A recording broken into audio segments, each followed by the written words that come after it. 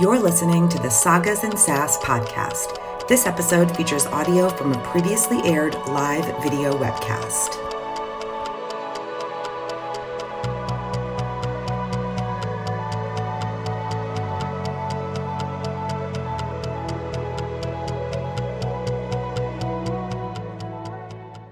Welcome to Sagas and Sass Season 3, brought to you by Geek Saga Entertainment. I'm Tara, along with fellow hosts Nick, Jonathan, and Nami.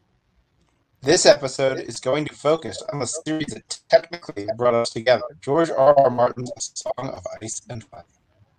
If you're watching live, join us in the chat, or after the fact, follow us on Facebook, Instagram, and Twitter at Sagas and Sass, or email us at sagasandsass@gmail.com to continue the conversation.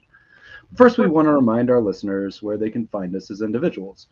You can always find me on Twitter and other places as either at Nick Popio, at Sharply Dressed, or I think those are actually the only two I have, so I'll leave it there. Find me on YouTube and Instagram at Nami Sparrow, and you can find me on Twitter. I think I'm still Neko Nami Cosplay there. And as I am a middle-aged Luddite, I don't really have a social media presence of any kind other than Facebook with my friends. And also, for those of you watching this live or possibly listening to this as a podcast, because I can only do so much editing, Jonathan, lucky him, is on vacation right now, hence the no video and the sound being a little bit choppy, but we're hoping his internet connection will improve and not degrade. Degrade throughout this. Anyway, you can find me, Tara, on Facebook, Instagram, TikTok, and Twitter at A Geek Saga. Hi, branding. But don't forget that we now have a Patreon with 10 tiers ranging from $1 a month to $40 a month. It offers tons of ways to support us and receive some great perks in return.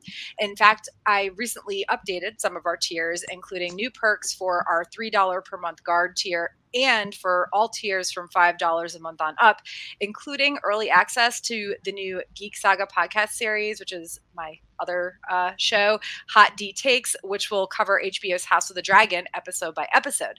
So you can check out our Patreon at patreon.com/geeksaga_entertainment. As usual, we want to remind everyone that the views expressed on this show are those of the hosts as individuals and do not necessarily represent the show as a whole. Okay, so as we mentioned, this is our 50th episode. Woo! I cannot believe that I can't believe we've done this many episodes. Honestly, it seems like it should have been more, maybe, but I don't know. It also seems like a lot. So we wanted to do something special, and in this case, I decided that we really needed to finally talk about A Song of Ice and Fire, because it is, as Jonathan mentioned at the very beginning, technically the series that brought us all together. So I actually met Nick first out of everyone here. Nick, you and I met at DragonCon 2012 when we cosplayed Cersei and Jaime in a small group for a photo shoot that only had one person per character, right? It was a private thing. And wow, though, there were very few Game of Thrones cosplays at DragonCon as a whole that year, even outside of our little group. But the Game of Thrones stuff, cosplay stuff everywhere, but particularly at DragonCon, really exploded after that year. And also, like, I cries we haven't seen each other in person since DragonCon 2013 when we did modern Cersei and Jaime on the first night of the convention. And I think that was the only time I even saw you that year either.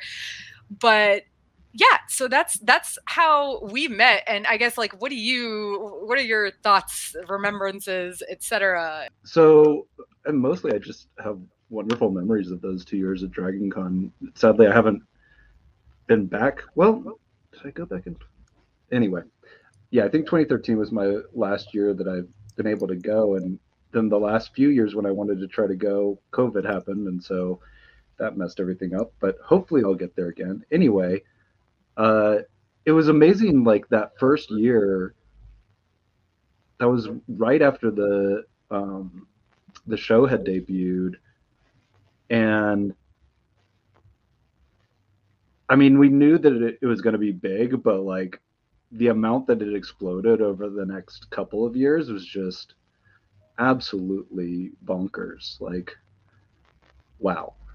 So it's kind of cool that like we got to do that so early on and made that connection, and then like obviously it's continued even though we haven't seen each other since 2013.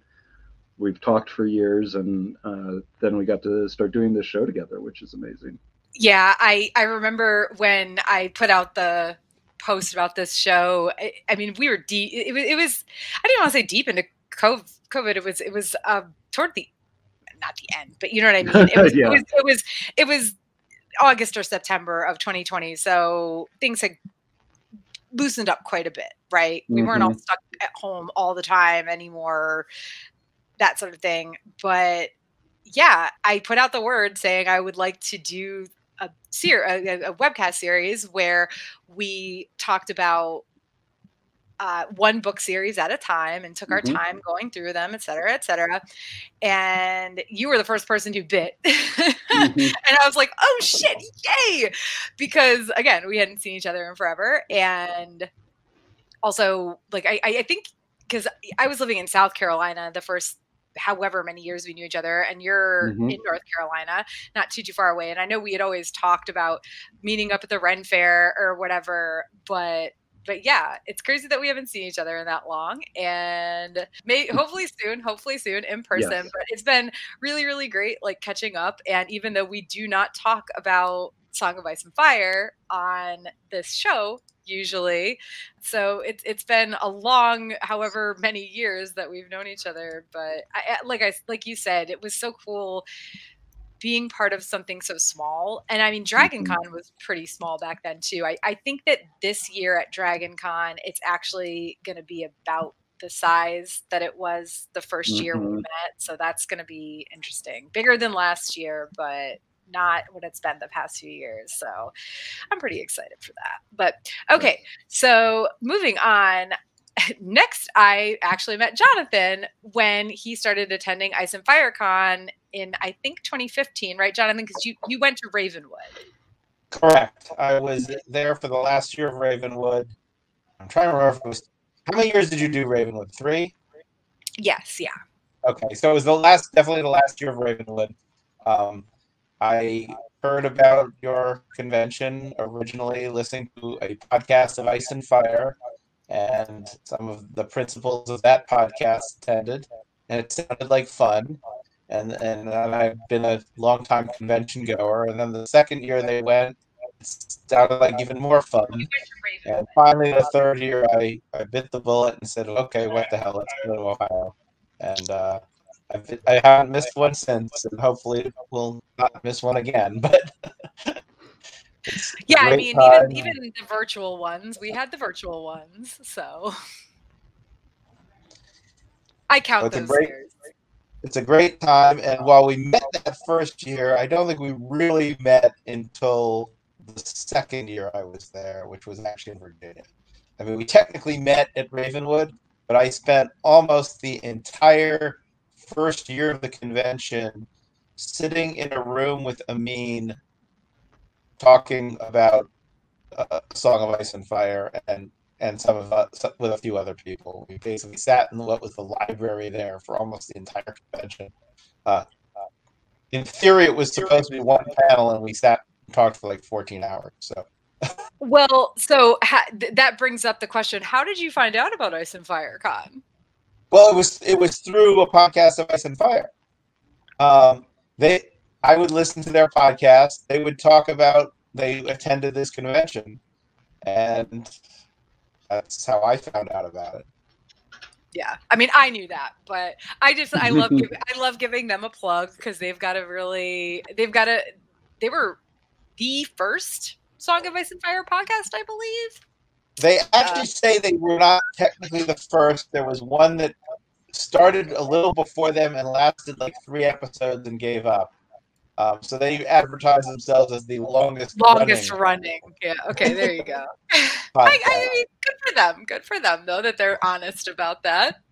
All right. Well, and last but not least at all, Nami, I met you at DragonCon 2016, correct? Yeah, 2016 sounds correct because I know that the year I went to DragonCon was the first year I was officially 21. and that would have been 2017. 2016. Is that math? I don't know what math is anymore. Yeah, no, you definitely went to Ice and Fire Con after we met at Dragon Con, but I met you at Dragon Con. It could have been 2017, but I'm pretty sure it was 2016. No, I think it was 2016, yeah. Yeah, and even though it was at Dragon Con, it was through a mutual, I mean, not somebody I speak with anymore, but it was at the time through a mutual friend who had been going to Ice and Fire Con for a couple years, and I believe was one of our volunteers. He helped with, I don't remember if he was an official volunteer at that point, but he helped us with like the performance contest and tourney, maybe. I don't know. Maybe he didn't. He did at some point, and it's hard to piece together all those years, but I met you through a friend from Ice and Fire Con. So still technically, even though we met at Dragon Con and not even in Game of Thrones cosplay, because I remember the night we met, I was wearing Bunny Hutch Hunger Games Effie. You were wearing Bunny Hutch Hunger Games Effie trinket, and I was wearing Bunny Hutch Ezra Scarlet from Fairy Tale.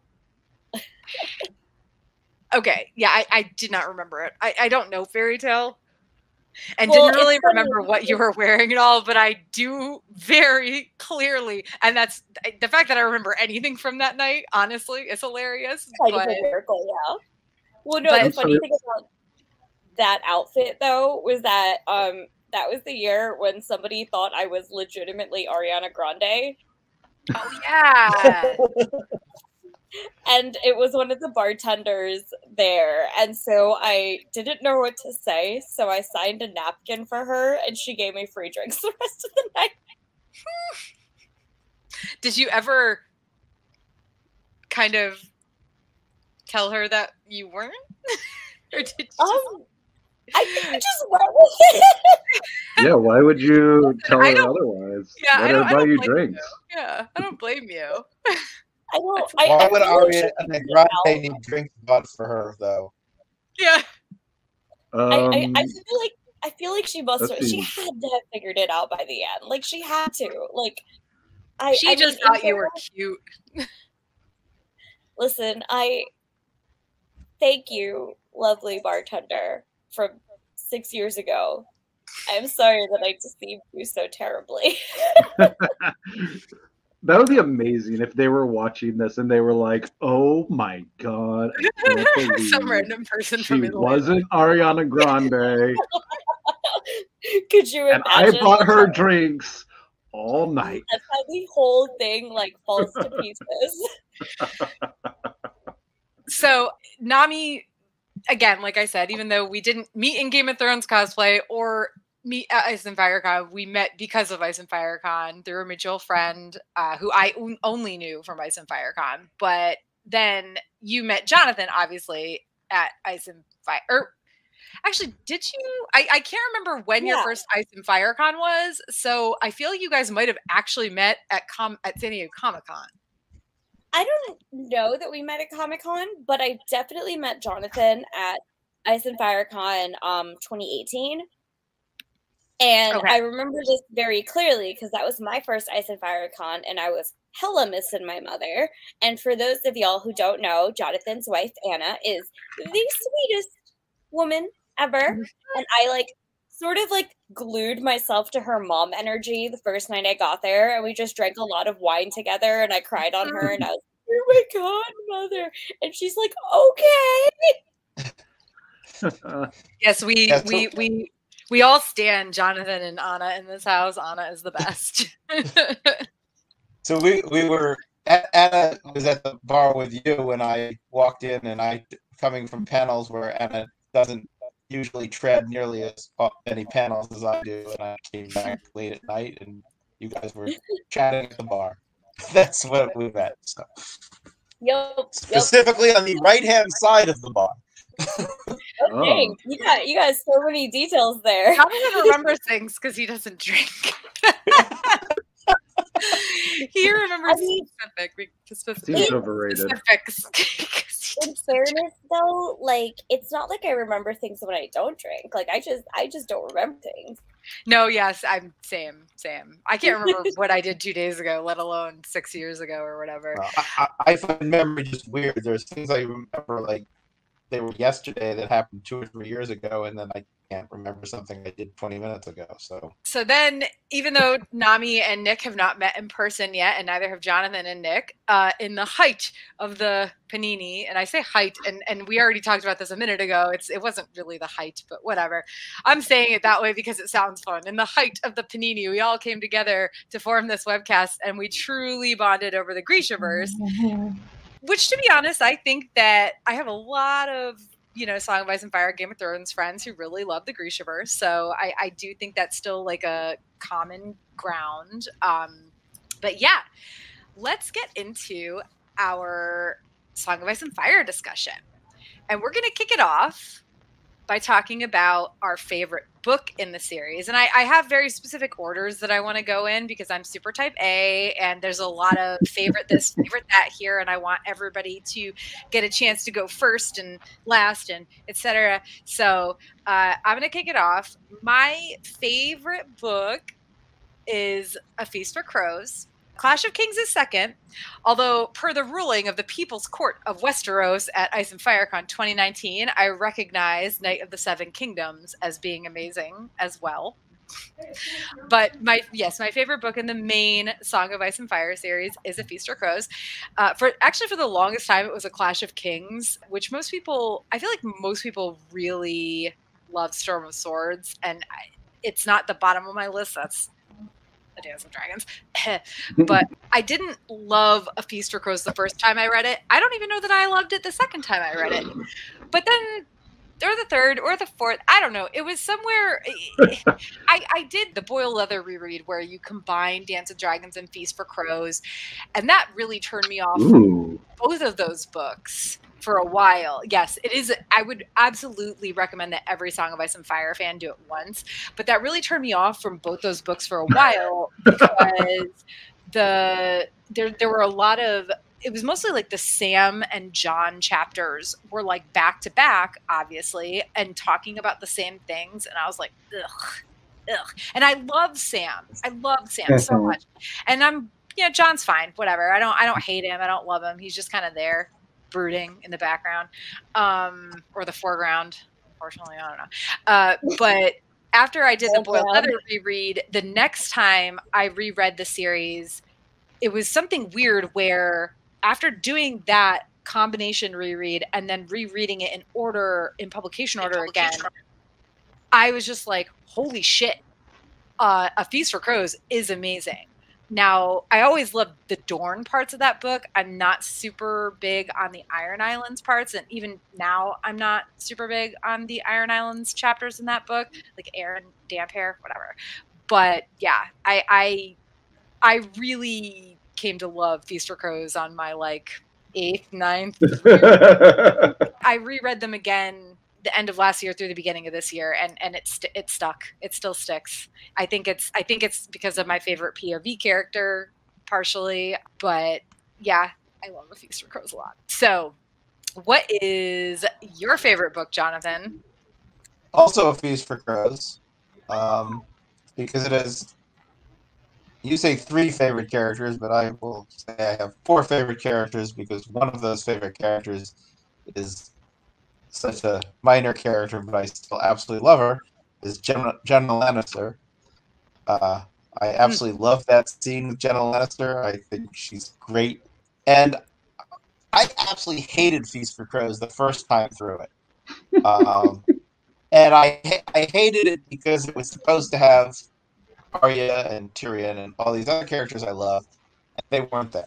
And it wasn't until years later, well, probably 2 years later, when it was clear that A Dance with Dragons was not coming out anytime soon, that I reread Feast for Crows and realized, okay, this is awesome. And the backstory and the Arya and Martell, adding to the Martell history, and it was just wonderful. So I also think A Feast for Crows was the best book, and I think probably my second favorite is the original Game of Thrones, just because it got me into the series.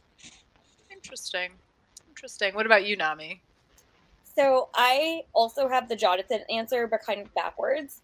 So my favorite book is actually the original Game of Thrones, because when it comes to rereading, I usually run out of time or get distracted in the middle of my A Song of Ice and Fire rereads. So I'm pretty sure I have read Game of Thrones like 30 plus times at this point, because that's the one that I always reread. And I'm like, yes, this.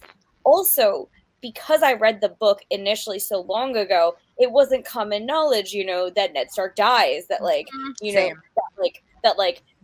this story starts like la-di-da, regular old fantasy. Oh, by the way, collect your corpses, bitch. And I still remember like the impact of that happening while I was reading that book and being like, what? They killed the main character!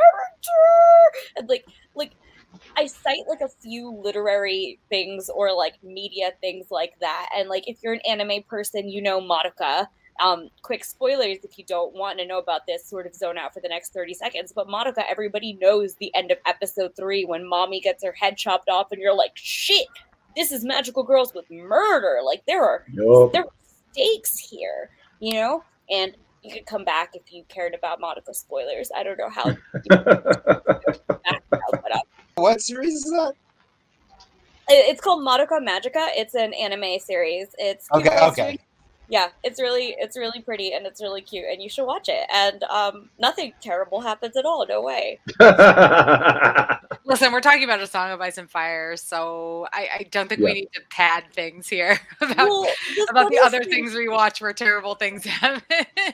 Well, the funniest thing is that, like, both, like, in a very different way, I didn't expect Ned Stark to die when I read the series, because he's the main character. Like, nobody expected that. Yep. And just as people had that shock value when they watched the show for the first time, I had that with the book.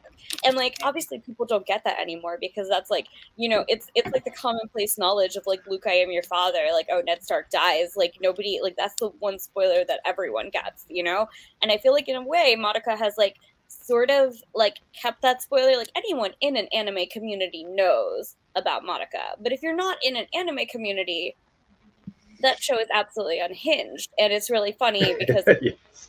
I watched it in like the first month after it was fully released, and my friend was like, yeah, you should watch this cute show. And to this day I would still like to stab them. But Nick knows. I could tell who watches anime here. But yes, so then obviously I do maintain that, like, if I have to pick an actual favorite that isn't, sort of like me being held hostage by the book I read the most, it is also A Feast for Crows, because it was good. Wow. Well, what about you, Nick? Last but not least, are you going to be our detractor? I am.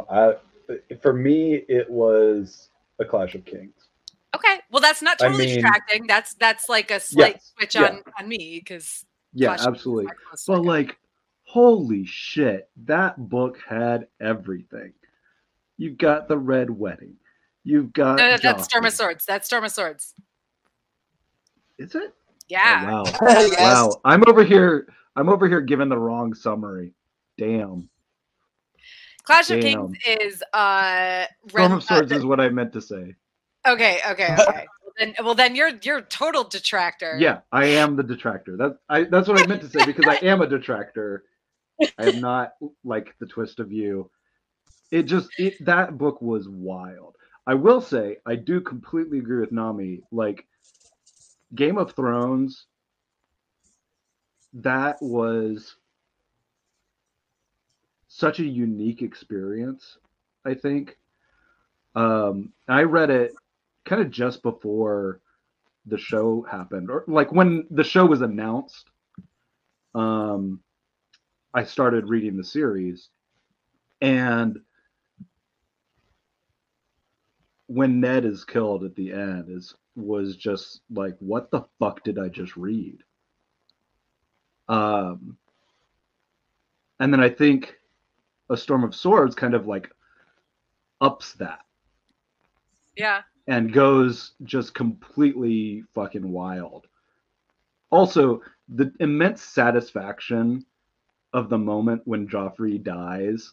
Like, I don't know if there's ever been another character that I so desperately wanted to die and then got to have that moment of like, yes, they're fucking done. That was beautiful, and I loved every second of it. Yeah, for me, like Game of Thrones, it is my third, I think. No, that's not right. It's my fourth. Storm and Swords is my third. Game of Thrones is my fourth. A Dance with Dragons is last. Dance with Dragons doesn't even register on my list because I just don't like to think about it. Yeah, it's too much Tyrion. But Tyrion, will you please shut up? Yes. What? Yeah. But Game of Thrones was to be honest, for me, it took me half the book to really get into it. Like I was just slogging through it. Like it wasn't bad. Like I loved the descriptiveness. I loved a lot of the characters kind of from the start, but it was just, even though things were happening, it just felt like a lot of plodding through stuff to get to the actual stuff that happened. And it really wasn't, I think, until, I mean, when Ned got in the fight in King's Landing with Jaime and Jaime killed Jory, I was like, the fuck? Okay, so this is different. And then you get to Ned dying, and I'm like, that was, to be honest, I couldn't believe it. I was like, no, they lied. He didn't actually die. This is a fake out. Because like they used a body double or something. You see it. Well, you see it from like Sansa.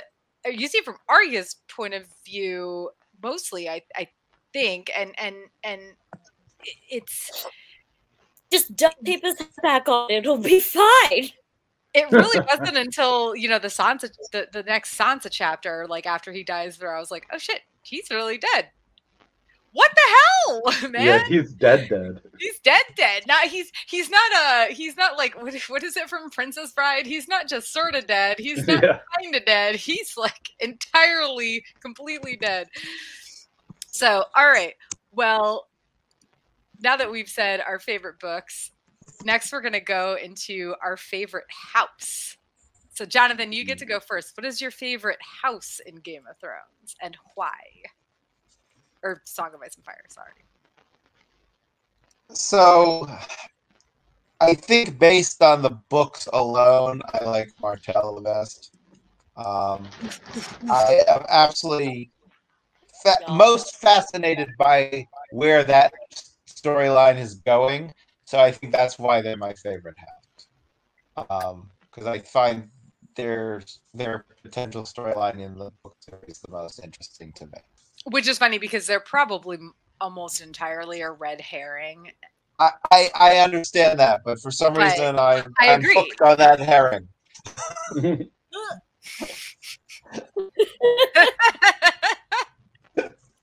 All right, Nick. They got me hook, line, and sinker. Fishing puns. Oh my god, I love it. Also, I need you to know that my brain went a different way and started to sing Hooked on a Feeling, but like hooked on a herring instead.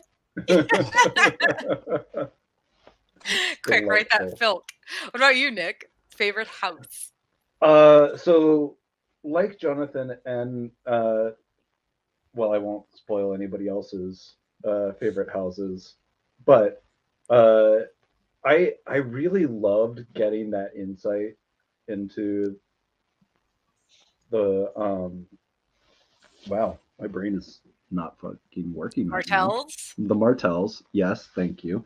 But I don't feel like I've gotten enough of them from the books to fall in love with them. And the series was just horrendous to them. So at least as of when we're recording this, I got to go with the Tyrells.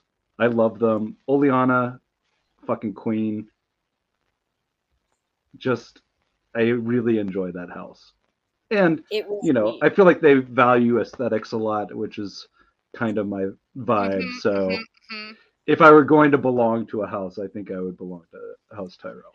Well, and I think the great thing about House Tyrell is that we learn quite a bit about them, but it's always through other characters. So we don't actually have to really see into their heads and possibly learn to dislike them. Be disillusioned by them, yeah. So, I mean, and there are some great fucking characters in House Tyrell. I mean, I love Garland. Garland Tyrell is one of my favorite minor characters.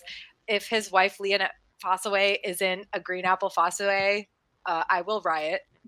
I think that might be the one question I would actually want to ask George if I ever got to ask him a very specific question was, you got to tell me, please, which Fossaway house was Leonette in? Because if it's not Green, I will riot. Because she's awesome. Speaking of minor characters, like, that I'm also obsessed with from House Tyrell, like Willis. Like, I love Willis. Yeah. And his, like, basically the whole house is, I'm just like, I love them all. Yep. I mean, we have to imagine that Willis got grievously injured in a tournament by Oberyn Martell, and his whole family's all pissy about it, and Willis is like, whatever, he's still my bud. Like, cool. I know he didn't do it on purpose. Like, he's still my bud. We still talk. We're pen pals. Like, Raven pals, whatever. What an actual reasonable human being in this fantasy setting. Like, what? Is it wild that I like him just because he's a reasonable human being? Maybe. I don't know. Not in this series, really. Well, I'll go next. So I'm and I feel like this is gonna, again, Nick might be the detractor, but just based on what I know about Nami. But Martell, we do not recognize the show travesty and ruination of House Martell. We do not recognize it. I love their house words. I love the dichotomy of Doran being the level-headed dude who actually has this whole plot and has been, sitting back and working on it for decades or a decade, more than a decade, whatever. I love Oberyn for everything Oberyn is, even though he kind of screws up in the end by getting too hot-headed, but that's also something I very much identify with. Everything about them I love, because I do very particularly identify with the dichotomy of Doran versus Oberyn, because I feel like I have both those parts in me. And then we get Arianne, Princess in the Tower, and God, the sand snakes, they're all so badass. And there's just nothing not to love. And again, like I said, I do not recognize show travesty version of House Martell in my house. So, Nami, what about you? Martell. I have a snake tattoo on my leg because of how much I love the Martells. Also, like, I hyperfixated on them, obviously, because, first brown people in high fantasy, and their whole culture was described as being heckin' awesome to women. So I was like, yes, here for that. And then, of course, you have, like, just, like, in a way, I found Ellaria to sort of be like an antithesis of Caitlin Stark, which is a bit odd to say, but hear me out, right? Like, Ellaria is Oberyn's paramour right now, and she know that Oberyn has had past lovers, and, like, Oberyn do be a man whore, and she's okay with it. And not only does she have her daughters through Oberyn, who are the Bibsnicks, but she loves and appreciates Oberyn's older daughters through other paramours in a way that Caitlin Stark could fucking never. I really love that about her, and, like, just, like, the whole fact that, like, the Martell's whole ideology is, like, we don't harm women and kids in a world that doesn't give a fuck. And I was like, yes.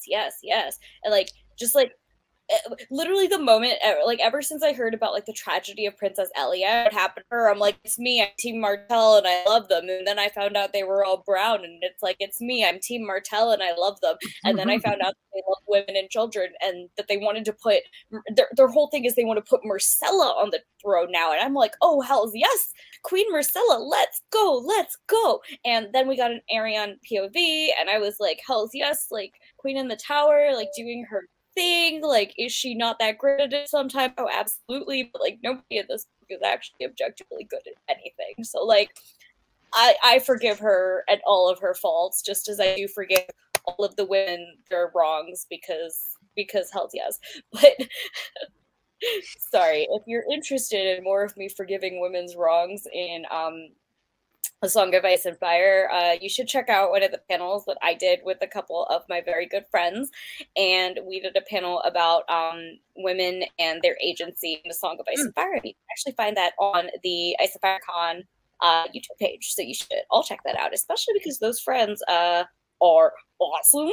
Yeah, if you want to check out a great panel on women in agency in Song of Ice and Fire, Google Ice and Fire Con YouTube and check out the Ice and Fire Con 2022 playlist. I should probably add, though, that my second favorite is the Tyrells for the same girl power reason, just because I feel like the show especially just pulled together this idea of the Tyrell Cousin Club being like supportive ladies for all of the other ladies in the family, and I'm just like, yes, I love it. Imagine how Cersei could have thrived if she had this. I love Cersei so much, but she's so bad. She's basically the worst. And speaking of characters, absolutely. And speaking of characters, favorite characters. So what we're going to do here is I want y'all to give your top 3 favorite characters. You are welcome to briefly mention favorite minor characters because we do also stand minor characters in this house. And then also please talk about your favorite POV character if that character is different from your top 3 favorite characters. So Nick, your turn to go first.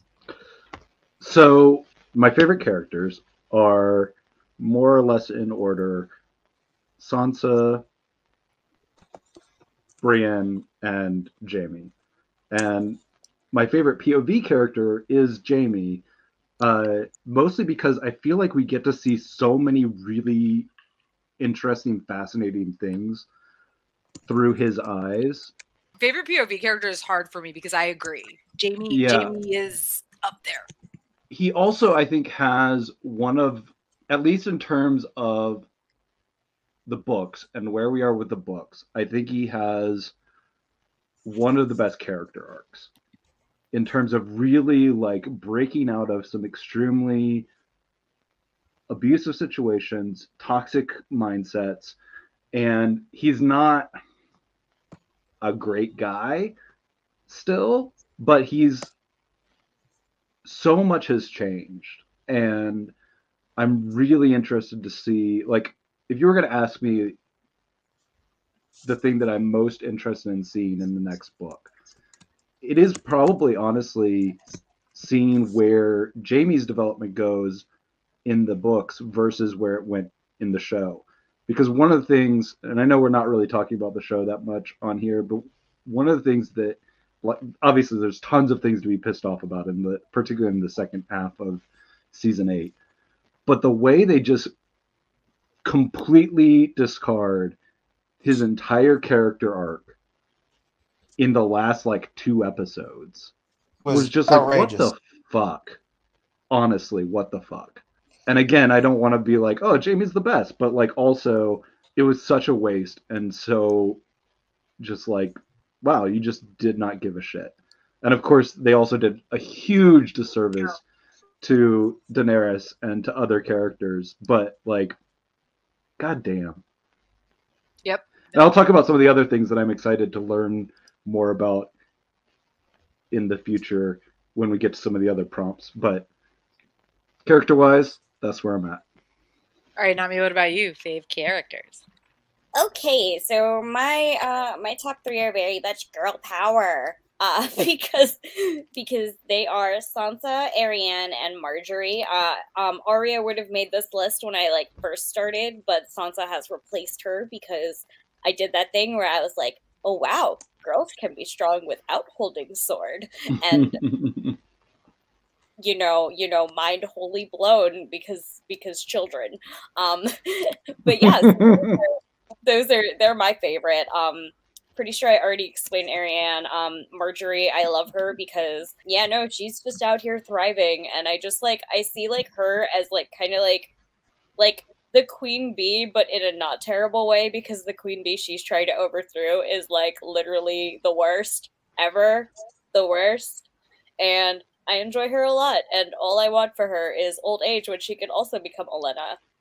But, you know, show makes me think she's not getting old, but a girl could hope. And then I love Sansa because well, yeah, she's the one that really taught me that, like, you know, real strength does not need to be like in being everything like masculine. She's the one that taught me that you can have steel and strength in femininity, and in being soft and believing in fairy tales and in believing in stories, and that you could still like have that power, and that sometimes the power to endure is more important than like a lot of other things.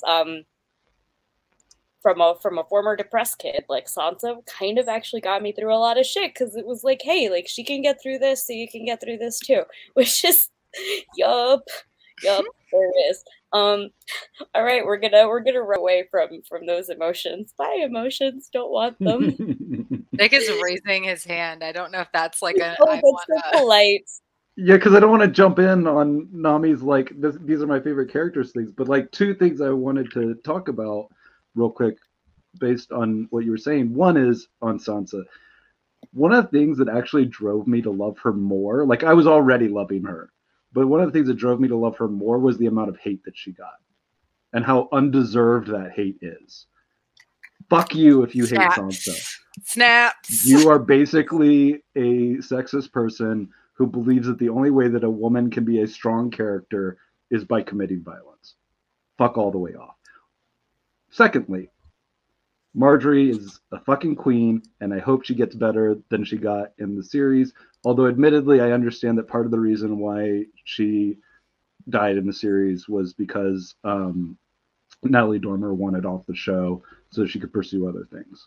So that might have been less... I don't know why they chose the path that they did for Marjorie, but I know that at least somewhat influenced that decision. I mean, she's not a queen. She's the queen. So there's still hope, is what I hear. Yes. But continuing my Tyrell obsession, I do have to say that my favorite minor character, as I already mentioned earlier, is Willis. And I live in the fantasy land of what would have actually happened if Sansa and Willis were able to get married and live happily ever after in Highgarden with all their flowers, and how cute that would be. But, like, low-key, high-key just love Willis, and, like, this really sweet lad who was like, yes, I have been maimed by horse, but horse maiming friend is still my friend, because that was clearly not intentional. Duh. Like, what a good lad. What a sweet lad. What a good lad. Also, I'm always here for, like, you know, disability rep, and, like, Willis is just out here doing it, and I'm really upset he wasn't on the show, but also at the same time, I'm kind of glad he wasn't, because I don't want to know how they would have messed that up too.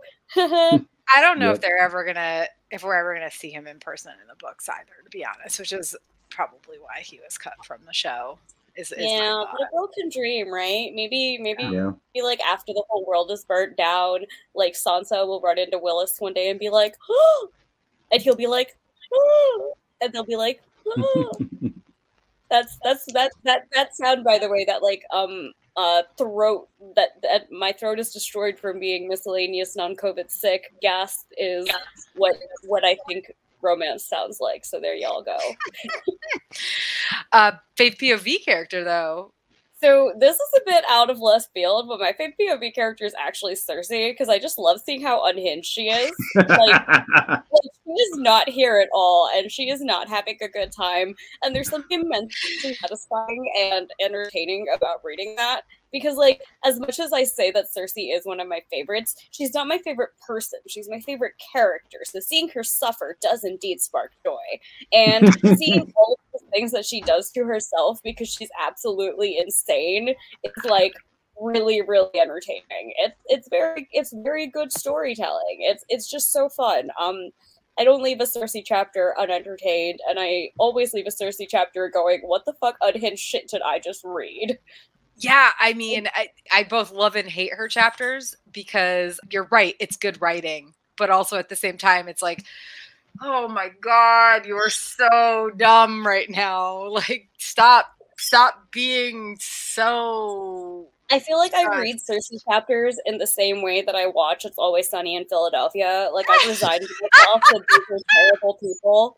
I've resigned to myself that these are terrible people and they're always going to make the stupidest decisions and things are never going to go correctly for them because they are bad people, and it's entertaining. It's like the entertainment that I get from watching like if Trump owned a dumpster and that was the dumpster that was on fire that led to the dumpster fire meme, that is the same entertainment that I get from reading Cersei chapters and from watching It's Always Sunny in Philadelphia. It's shitty people suffering and making terrible choices for themselves as you look at them and go, why are you making such terrible choices? That's obviously wrong. And they go, correct. I love this take. I love this analogy to It's Always Sunny. I love you. So, Jonathan, what about you? Favorite characters, favorite POV characters, et cetera, et cetera? So my favorite character is Arya, but that's probably because I'm a total sucker for PTSD impacted teen killers. Going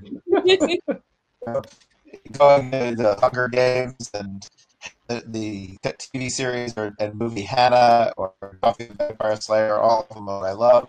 Anyway, I think Jaime is my other favorite character and my favorite POV character. I think he's had the best story arc so far. And my reading of the books is one of the themes of Martin is, even though he's deconstructed fantasy, there is a serious line of characters who are trying to undergo redemptive arcs, and Jaime is most along and in that process of the other. I think Sir Barristan is also attempting to redeem himself for his own decisions, and there are some others. There are some who don't give a damn about redemption. But anyway, Arianne is my third favorite character, and that's in the book. If we're going show, it's Olenna. And basically, because that was my first crush, Diana Rigg from the Avengers was my first crush, especially as embarrassing as it is to admit it, in the episode where she was in the Hellfire Club and had a snake around her and an outfit that was banned from TV in England for almost 30 years. And then the minor character I mentioned, Jenna, who that one scene is, I think, my all-time favorite in all the books with her. Oh, so. Yeah, Jenna Lannister is great. So for me, my top 3 characters have not, despite, I can't count how many times I've reread these books. For the earlier books, it's been at least a dozen. For the later books, maybe a couple less. But for me, my favorite characters haven't really changed all that much. Sandor, I fucking love Sandor. That might be also like a weird obsession with like PTSD dude who is very angry. And Sansa. Yes, I was a Stan. I get the implications. I don't agree with the age difference, etc., but whatever, it is what it is. And hey, we're allowed to like things that are problematic as long as we don't believe. As long as we know they're problematic and we're not So Sandor, Sansa, and weirdly enough, when I read A Game of Thrones, I didn't like Sansa when I read A Game of Thrones because she's very much portrayed like the first time you see her is through Arya's eyes, and on the first read when you're kind of rushing, or for me when I was kind of rushing through it, it really seemed like, oh, Arya is the cool girl who's like badass and she wants to go like play swords with her brother and do archery and stuff, and Sansa's just there sewing and shit. And then everything happens with Joffrey and the wolves and all that stuff, and Sansa looks like the bad guy, quote unquote, because she doesn't she basically can't tell what actually happened because she's so fucking scared, right? But like on my first read of A Game of Thrones, it was like, oh Jesus, what the hell, Sansa? Like you didn't just talk, like you didn't just say the things. But again, going back and once I got through Clash of Kings, honestly, and then eventually when I went back and reread A Game of Thrones, you see it through, or I saw it through such a different light, where Sansa was in the first chapter, in Arya's first POV chapter, where Sansa's actually like very kind and she's like being very political. I don't even want to say she's really just being kind to, like, I think it's Beth Cassell and Jane Poole. Like, she's like trying to teach them how to needlework, and because you're seeing it through Arya's eyes, if you're reading it too quickly, it looks like Sansa's being rude, but actually she's not at all. And then later you see that she's so scared of being shoved in front of the king and queen. And she does want this thing with Joffrey so much, even though he was bad, whatever. It's a lot of, it took me getting through Clash of Kings and then going back and rereading Game of Thrones to realize I had the completely wrong vision of Sansa. And a lot of that was me reading through the first book too fast, I think. And well, I think the other thing that I will give credit where credit's due, like when Sansa, like as a sister, Sansa's not always the greatest sister, because she does bully Arya, and like she is not the best sister to Arya, but she is genuinely trying to be a better person, or like she's genuinely trying to be a kind person. And I think that's a really interesting dichotomy, because like for a lot of like Game of Thrones, like, because you are seeing so much through Arya's POV, like Sansa is not a good sister. She isn't.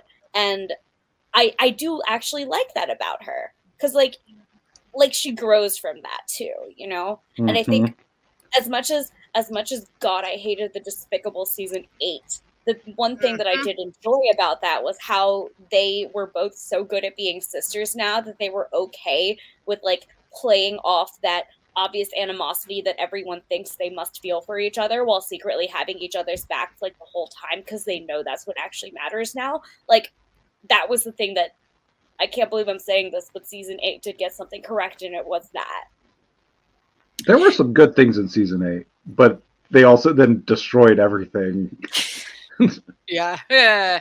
Anyway, so Sansa turned out to be one of my favorite characters very quickly, actually. Like, it didn't take me that long, but well, and also like, it's not even that I regret not liking her at first, because I do think that we're not supposed to, right? Mm-hmm. Like, the way she's portrayed, we're not supposed to. But if you don't like Sansa, like Nick said, if you don't like Sansa, you suck. The end. Jamie is my. If you don't like Sansa after book 1, you are reasonable. If you don't like Sansa at all, ever after seeing everything, you're a garbage dirtbag, and I will bury you in the ground with my fists.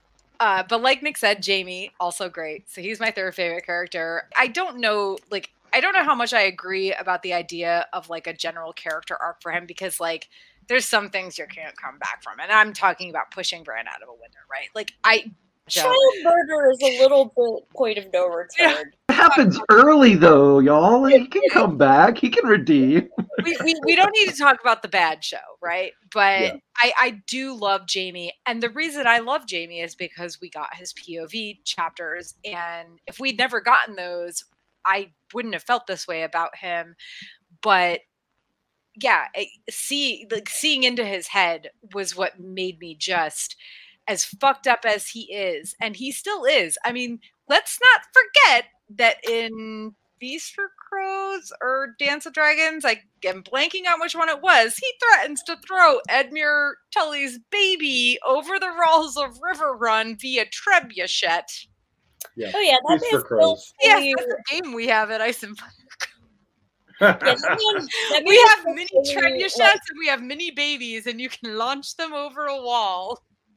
Yeah, no, Jamie has not exited his child murder phase. But you know, I love. Everybody has one character flaw. I love Jamie. I love reading his chapters. I love it so much. So real quick before I get into my favorite POV character. My favorite minor character is Dolorous Ed. By far. Listen, dude is funny as fuck. He's so fucking quotable. He's so deadpan. He's so just sad about life. Hence his, nickname, Dolorous Ed. Mm-hmm. I love him. My favorite thing of his is when he talks about how the cook Hob at Castle Black made this roast chicken and it was amazing. you know, it was stuffed with all these things. And he's like, because the whole thing started with, I hate prunes. And then Hob made this chicken, and it was this amazing chicken. And it was stuffed with all these things. It was like stuffed with oats and carrots and blah, blah, blah, and prunes. And he says, never trust a cook. They'll prune you when you least expect it. Beefy Dubs, in my opinion, the Dolorous Ed's chicken in the Feast of Ice and Fire cookbook is the best recipe in there. I haven't made all of them, but I have made that one several times because it is fucking delicious. The stuffing that you actually put in it, like the carrots, the oats, the prunes, there's something about like the sweetness of the carrots and the prunes that just, it's perfect. Anyway, random aside. Nice. So favorite POV character for me, actually, though, is Brienne. And I know that a lot of people hate Brienne's POV chapters, but for my part, there's something she's so strong and she's so good and she's so vulnerable. And she is absolutely the truest knight of the series. And again, not the, you know, we don't want to talk about the show too much, but we are going to bring it up because it has to be brought up. Knight of the Seven Kingdoms, when they knight her in that episode, like, especially because she's my favorite POV character, and she just, even though in the show they did her wrong by making her kind of a murderer, like immediately, when in the books she doesn't actually ever kill somebody until she's defending herself and Nimbledick Crab and Pod in the, I'm blanking on the area that they're in, but like she's defending herself and her guide and her squire, and that's the first time she's ever killed anybody, and she's a mess about it, right? So even though in the show they kind of made her a murderer like immediately, maybe not murderer, but killer immediately, the episode as a whole was probably the best one of season 8. And when they made her a knight, it was just like, and also just because, you know, she's probably a descendant of Dunk. She repaints her shield based on a shield that she has seen in the castle on her island, right? And it's Dunk's shield that she remembers. So you know she's a descendant of Dunk, which makes sense because she's gigantic. And I love all the things about Brienne, and I will not stand for anybody saying her chapters are bad or boring. She's great. She's great. And I love her, and I love reading her chapters. That is not the way I felt when I first read them, but the second time, and that's a big part of the reason why Feast for Crows is my favorite, honestly. I was hesitant to mention that earlier and spoil my on favorite POV character, but I fucking love Brienne's. So actually, interesting thing. So I was talking to somebody at Ice and FireCon this year, and she turned me on to a new ship, which is that I was telling her, you know, my problematic fave ship is Sansa, and she was like, "Have you considered Brienne and Sansa?" And I was like, "Oh my god, I have not." And she's like, "Yeah, well, is that problematic?" Well, no. Well, Brienne and Sansa, like, ain't gonna happen. Age difference thing, but also Brienne is 19, so she is still. Yeah, Sandor is like 30. 30, yeah. So it's already much better. And the other thing is, it's better if it's gay. And also it's not Sandor.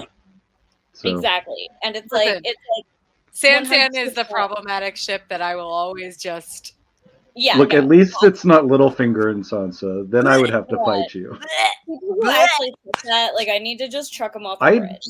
I know people who ship that, and whose favorite character is Littlefinger, and I can't with them.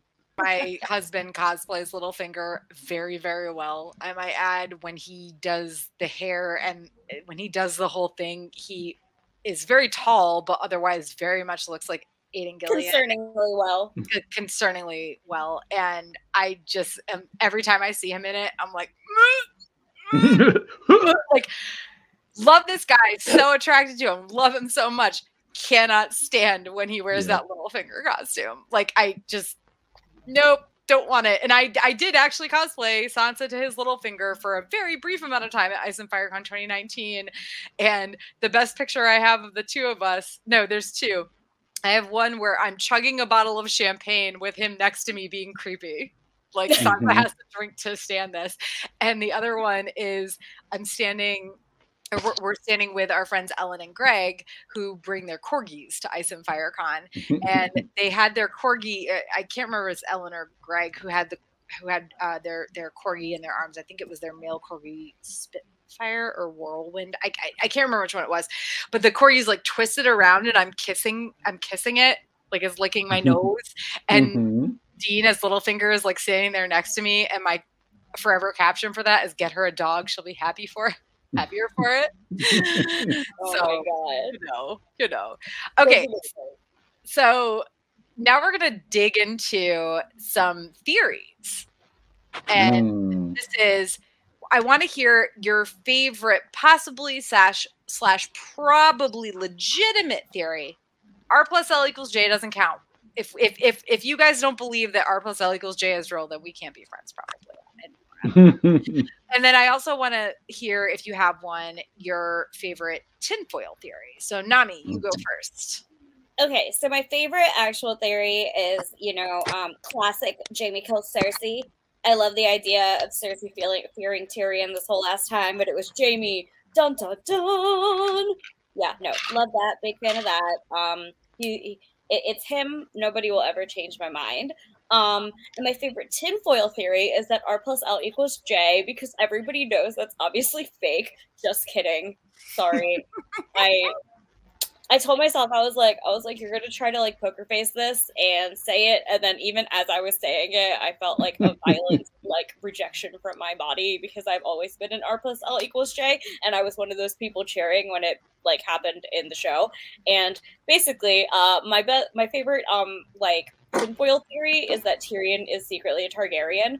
I believe I first heard this theory like in depth at like a San Diego Comic-Con panel that Tara was on, where they were talking about theories, and I was like, this one's mine. I like this one. And I cuddled it close, and I held it near and dear to my bosom, and there it rests for all its days, because I enjoy it conceptually.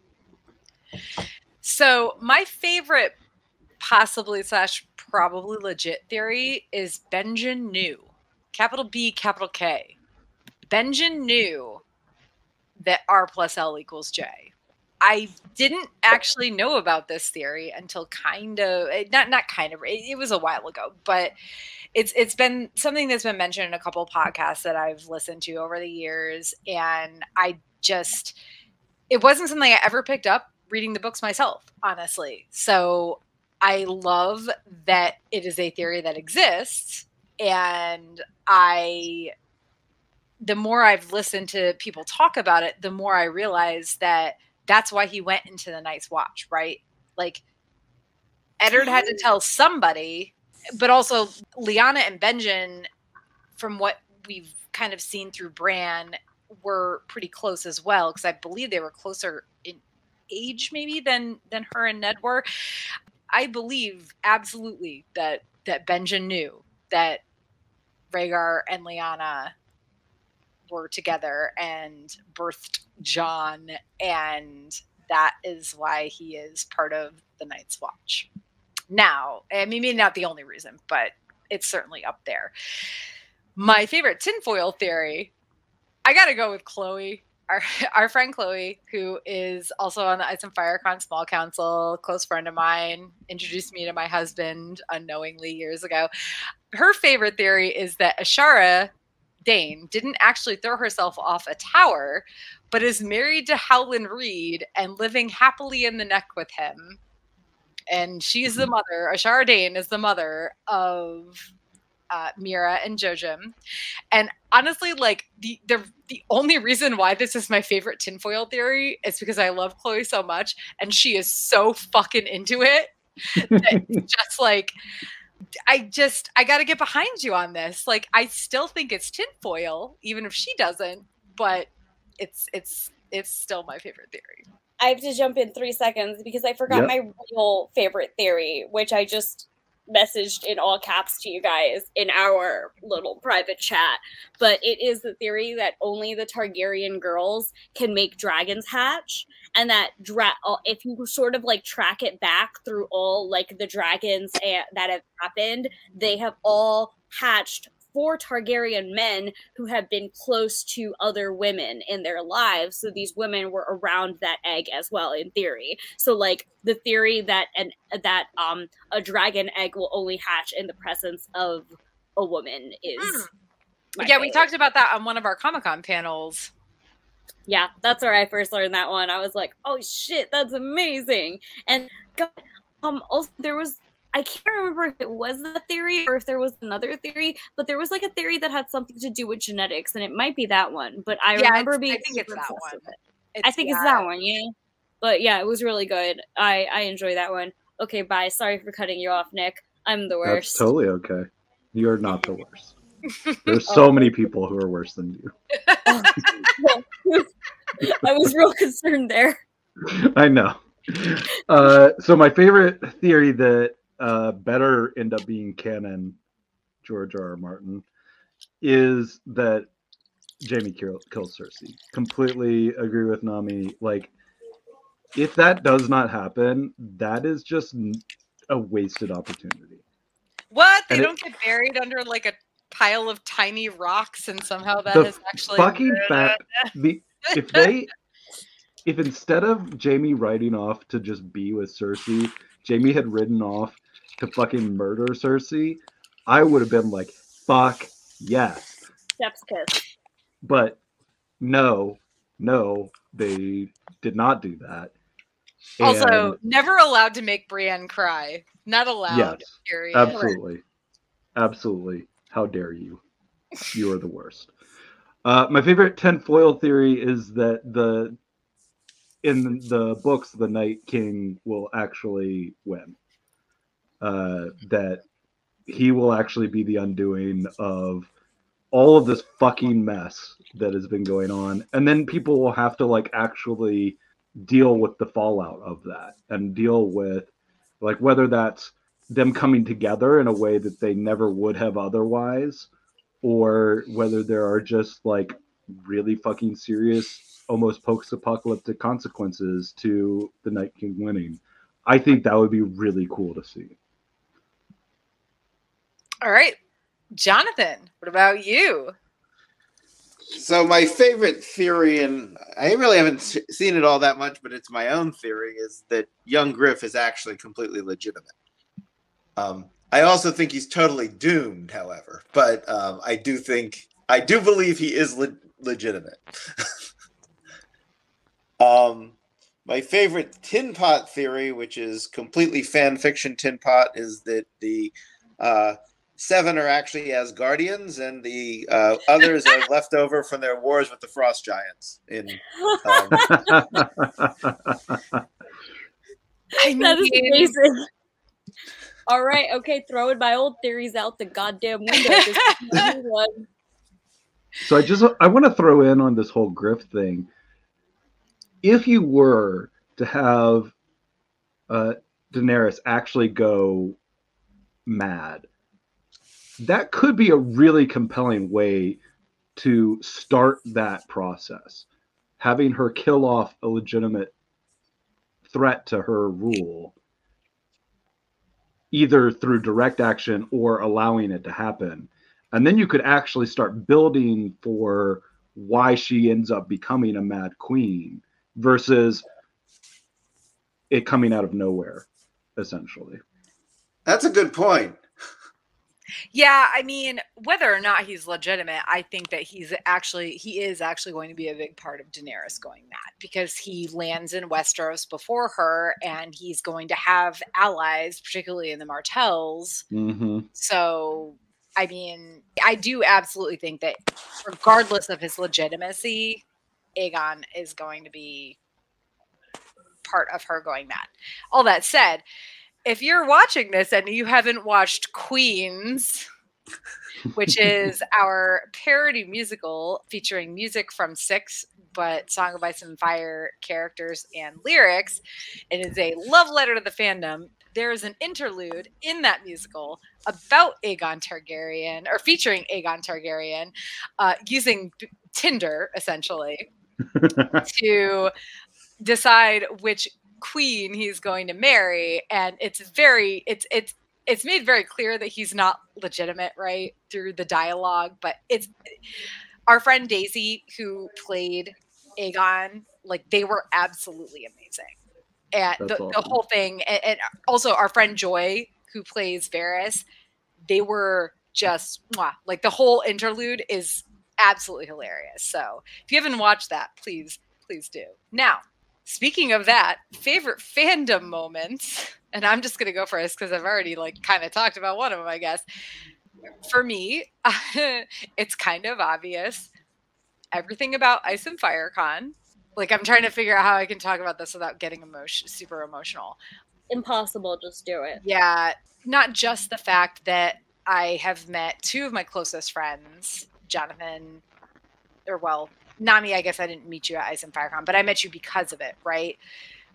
Because I've met so many amazing people through Ice and Fire Con, and it's fucking hard work, and it's stressful, but all the bad things that have kind of, all the hard parts of it, right? They never, ever, ever come even close to overwhelming the amazing parts of it, which is seeing this group of people come together who are such big fans. I would say 99% of the people who attend the convention have read the books, right?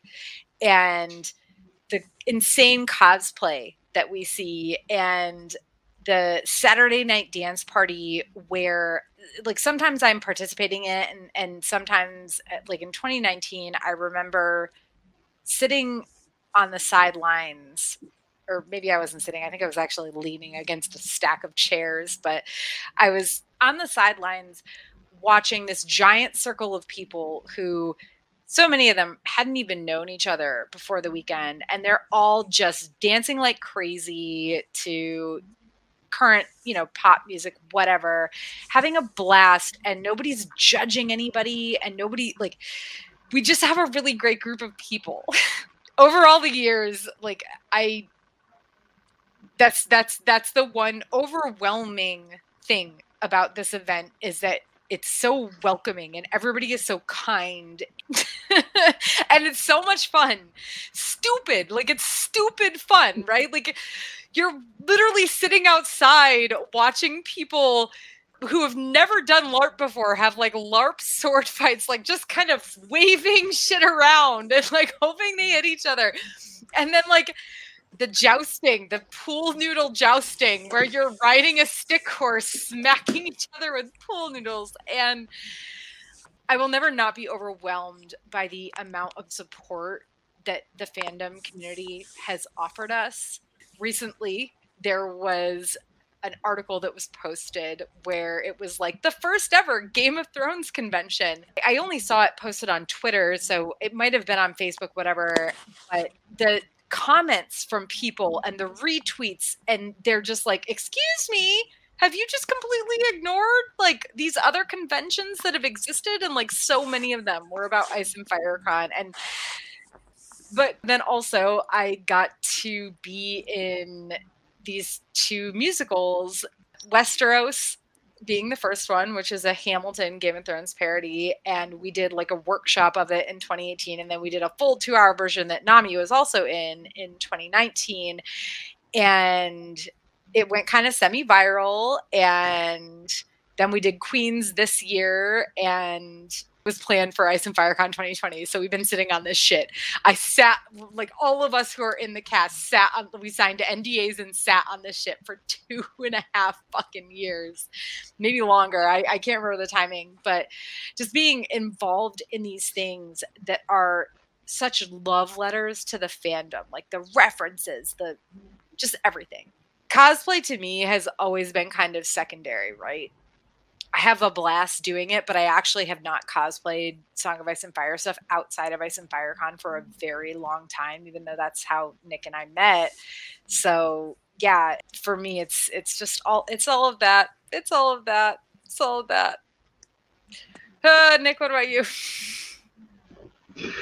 For me, partially because I haven't done Ice and Fire Con, and I haven't really done a whole lot of fandom things in a very, very long time.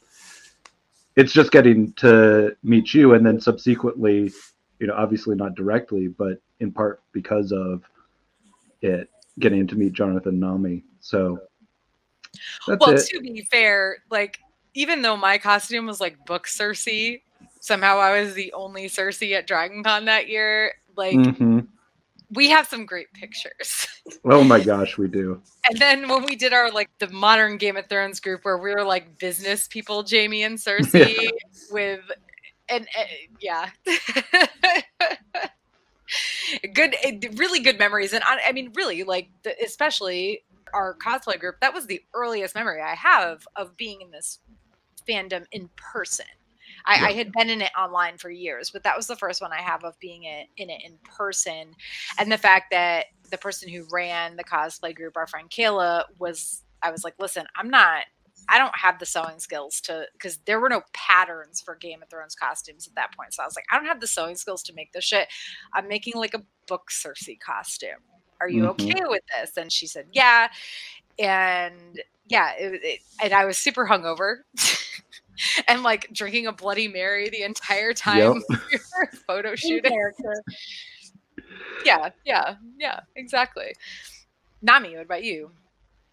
So obviously Ice and Fire Con stuff as well. Like, Westeros, the musical, I was in that as well, which was so fun. I still remember watching like the preview, and it was me and a couple friends that I had not become close with because I had just met that year, but we were like low-key heckling, but like lovingly, because we were also like huge Hamilton fans and theater people, so it's just really, really funny. And then low-key we all joke that the reason we were in the musical next year is because they were like, y'all are a fucking distraction, at least be a distraction. But one of my fondest memories though is Game of Thrones or Ice and Fire Con 2019, and we watched the horrific All Darkness War battle. Like this, we have like a tradition of like when new episodes were coming out, because like new seasons would come out around the same time that the convention would occur. So we would end up watching like episode 7 or 8, depending on how the season fell, on Sunday of Ice and Fire Con. And this was the first year that I was able to stay for that Sunday and like account for that. So we got to like watch the full darkness battle of like, it's too dark and we can't see anything. What the fuck is happening? And yeah, the low quality like projector to screen. Oh, yes. The funniest thing, of course, was watching that on the projector and being like, wow, the quality on this projector is extra bad this year. And then everyone going home and watching it and being like, no, it was just quality is just really bad. It's only like 10% better on a TV. It's hilarious. But yeah, just like everybody in that room together and like gasping and cheering and screaming at the same time was really amazing and like lovely. And also, so I'm a San Diego Comic-Con goer. I've been going with my dad, and like, this is not so much a fandom thing because the reason my dad and I would watch Game of Thrones together. And so because of that, when we went to San Diego Comic-Con, we would always go to Hall H to try to catch the Game of Thrones panels. And so that was a good time. And my dad would camp out, for like 2 days to get our tickets into Hall H. But we heckin' did it, and we got to see some cool shit because of it, and that was always lovely. And then finally, the first time I really did like Game of Thrones cosplay in public was actually at Dragon Con. And like Dragon Con has like cosplay gatherings at like this little park with an arch, and I just remember going there and it was so fun. And I still have a picture to this day of everyone in the show who had died up until that point doing the Thriller dance together because we were all zombies, and it was just really funny and sweet. And I've met a lot of my bestest friends in the world through Game of Thrones and A Song of Ice and Fire and Ice and Fire Con. So this book has a very dear place in my heart, even though everyone dies. All right, Jonathan, what about you? Favorite fandom moments? So Nami's evening watching the season 8 Battle for Winterfell episode, and then in my case, talking about it literally till 5:30 in the morning was epic. But ironically, a year before that, I did something similar, and a shout out to Haley Bowery and the Manimals, who held a combination burlesque concert and watch party. Concert being they played their album The Seven, which is a Game of Thrones themed album. And I would say it's not really fan fiction, but it is fan fiction, and it is not their best album. So I think Multiverse is actually a much better album if you're a music fan, and I want to sell and plug their album because I love their music. But they also had a watch party of the season 7 finale in this, quite honestly, Fire Trap in Brooklyn. And that was actually the second venue. The first venue, we got a text like 3 hours before we were supposed to be going there that the venue had changed, and it was like this super secret party that we had to go to. And then we entered this, what I thought was literally a fire trap. And I said, oh my God, if there's a fire, we're all dead. And then after the watch party and the concert and the burlesque, Haley and all the Ice and Fire Con alums who were there, it was probably like 10 of us, went and climbed up on this very rickety ladder up onto the roof of this fire trap and really we're now really dead if there was a fire, and enjoyed ourselves and had some beers and, well, in my case, a Diet Coke. It wasn't a song of Ice and Fire. It was just a song of possible fire. Yeah, it was a song of possible fire. There was no ice, but it was a really good time. And again, a plug for Haley's band, The Manimals. No, yeah, for sure. They are, if you've never listened to The Manimals, I love them. I've heard a lot of their other music, but I haven't heard their Multiverse album, at least not in totality. But yes, for sure, if you're a Song of Ice and Fire fan, you absolutely need to listen to 7 by The Manimals. It's so good. And they are such fun, great people, and they're so like integrated into the fandom. I mean, Haley is in a relationship with Zach, who is one of the hosts of Game of Owns, which is, I think, the first like true Game of Thrones show only podcast. But yeah, highly, highly, highly suggest listening to their music, particularly 7. Yeah. And her podcast that she did, which was a drinking Game of Thrones Brooklyn, which basically discussed the show for the last few seasons, was hysterical and epic also. So if you want to go back and listen to people who are absolutely hammered riff on the show, it's pretty fun and entertaining. All right. Well, last but not least, you guys, House of the Dragon, aka Hot D, premieres this Sunday. What are you most looking forward to seeing? Nick, you get to go first this time. I'm just looking forward to some Hot D, you know?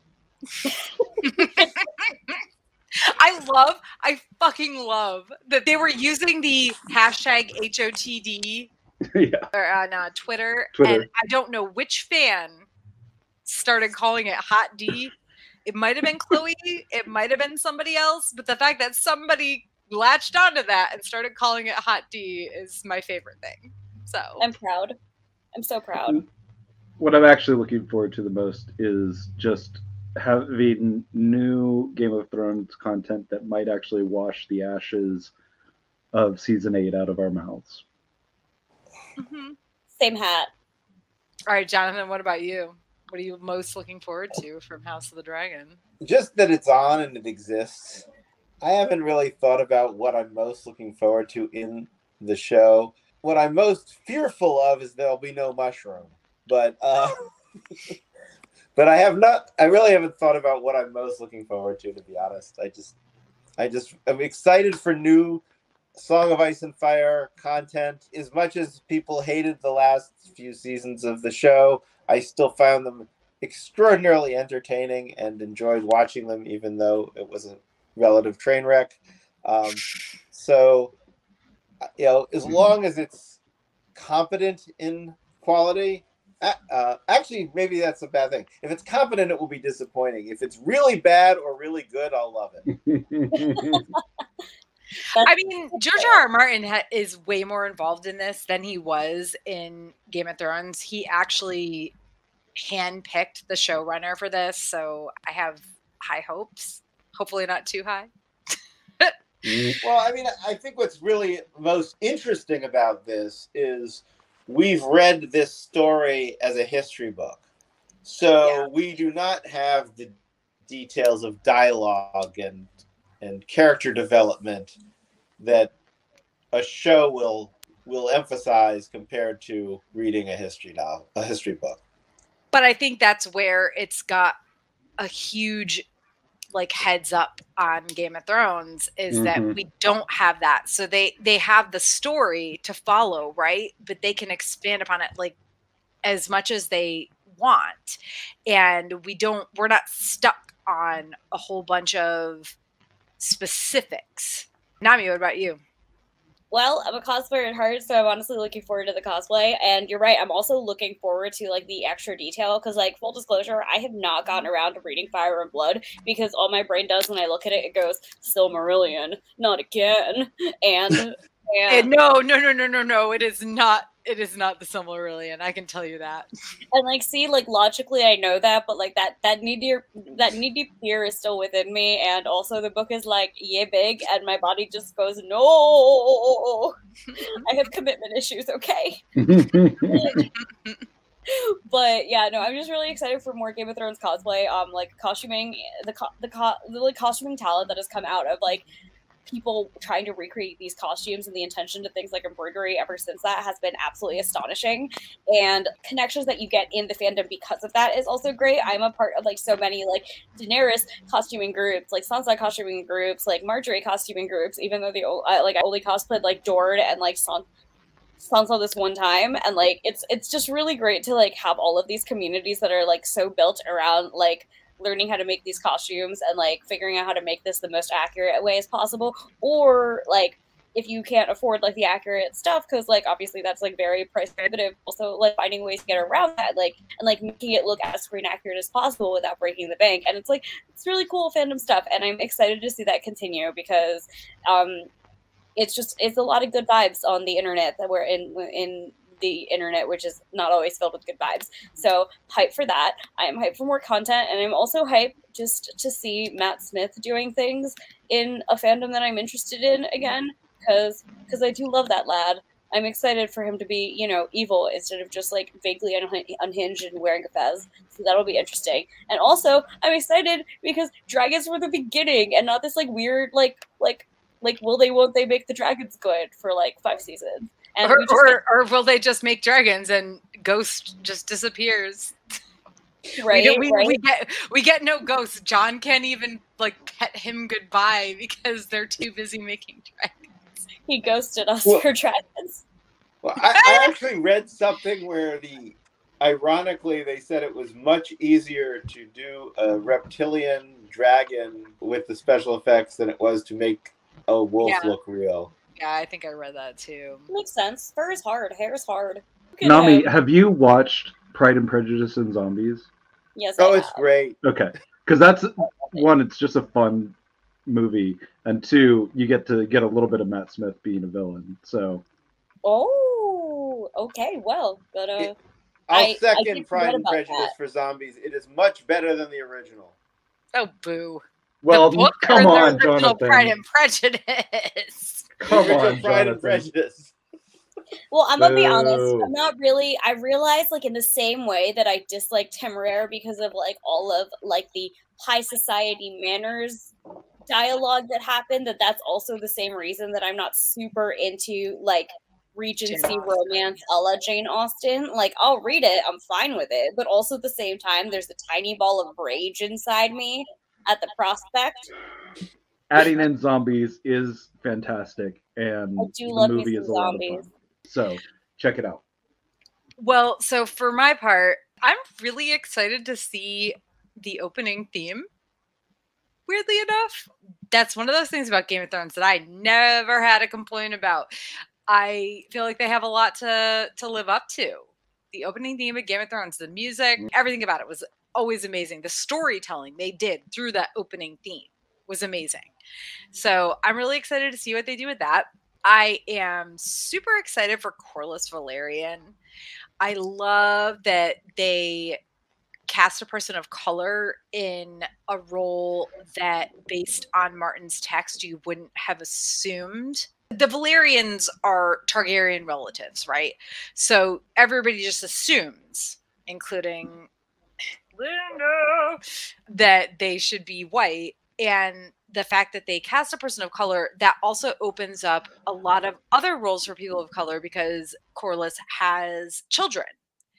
So I'm really excited about this. Is an amazing character, right? Like in Fire and Blood, the book, you get so much about the sea snake, and the fact that I think that if House of the Dragon does well, there's a very good chance that they are going to do a prequel series about his voyages, in which they will cast another, it will have to be somebody younger, but they will cast another person of color. And I'm excited for some content that will maybe wash out that sand in the mouth. Like, nobody likes sand. It gets everywhere. And it got in the mouth. It's coarse and rough. Yeah. Well, there were several seasons of Game of Thrones that were coarse and rough, and nobody wanted them. My name is Nami Skywalker. So, okay. Anybody have last thoughts before we close out? I can't believe that this is our 50th episode. I can't believe that it's been less than an hour and 40 minutes and we have gotten through all of our discussion. You did a great outline. I am a little bit sick and sleepy, so I am less interjecty, chatty, rambly than usual. Well, it's our 50th episode. In October, we'll have been going for 2 years. Crazy. Wow. Wild. Crazy. And we're finally getting to the series that you got me into this podcast to do. I mean, Leslie Rule, I was putting it off because I was waiting for another book announcement, and now we're doing it. We're doing it live. Even though the next book isn't coming out till May of next year, and there's apparently a 7th book that nobody was planning on. But, hey, as we close out the episode, we want to give a shout out to our Heroes Tier patron, Tommy of the TKOK Podcast Network. Thank you so much for supporting us. Once again, I'm Tara, along with Nick, Jonathan, and Nami. Don't forget that you can always hit us up at Sagas and Sass on Facebook, Instagram, or Twitter, or email us at sagasandsass@gmail.com with any comments or thoughts you might have. We will be back on Wednesday, September 21st to kick off our 4th season, which will be the most in-depth coverage we've ever provided on Pierce Brown's incomparable Red Rising saga. If you haven't yet read this series, we highly suggest picking it up. It's basically a sweeping space opera with Greek and Roman influences. And again, if you have not read it, you're definitely missing out. So we hope to see you next month.